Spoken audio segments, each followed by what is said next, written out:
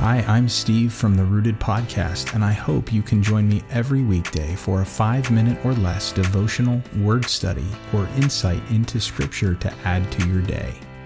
Welcome to Fruit Snacks.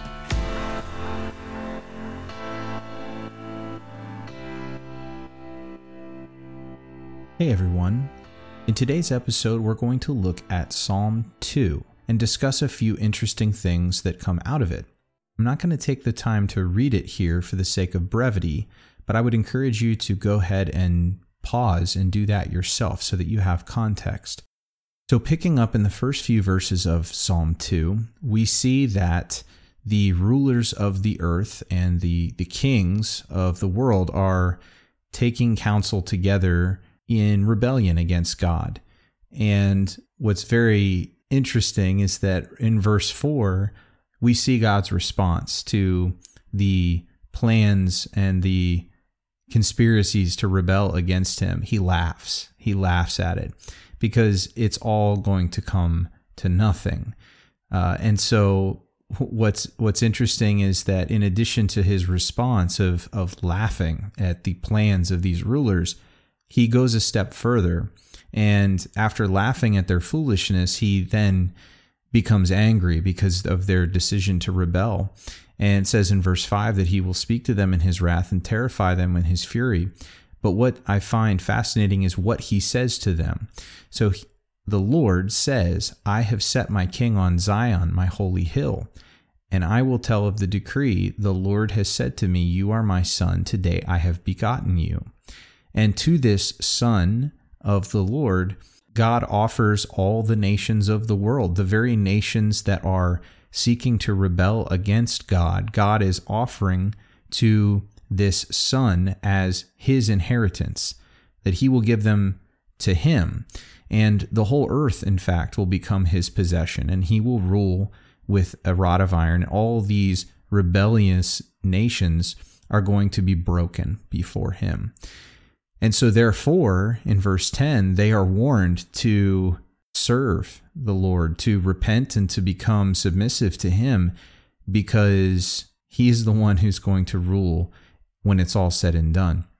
Now, a traditional interpretation of this by the Jewish leaders would have been that the son spoken of in verse 7 would have referred either corporately to Israel as God's chosen nation, as his begotten, which he created miraculously out of nothing from Abraham. Or, more specifically, this son could refer to the king of Israel. David wrote many of the Psalms, and so he is often thought of as one of the reference to that, or really any king that would be ruling at the time would be considered God's son. The problem is that interpretation breaks down when we compare it to other Psalms. And we see that briefly in Psalm 110, which gets quoted throughout the New Testament. Specifically, Peter picks up on it in Acts chapter 2 when he is preaching to the Jews who have showed up in Jerusalem for Pentecost. And Paul makes reference to it in 1 Corinthians. The writer of Hebrews makes reference to it. So what's the big deal about Psalm 10? Well, in there we see a very similar passage, which says, "The Lord says to my Lord, sit at my right hand until I make your enemies your footstool." This idea of the Lord giving his enemies and the nations into the hand of another, and it's a Psalm of David. And again, the standard interpretation of the day would have been, well, he's referring to David, the king. That was what was going to happen. And Peter and Paul and the writer of Hebrews' point is it can't be referring to David or the king, because if David were the recipient of the nations, of the enemies being his footstool, he would have wrote that the Lord says to me, sit at my right hand until I make your enemies your footstool. But he doesn't say that. David instead refers to another person. The Lord said to my Lord. Who is David's Lord, if not God himself?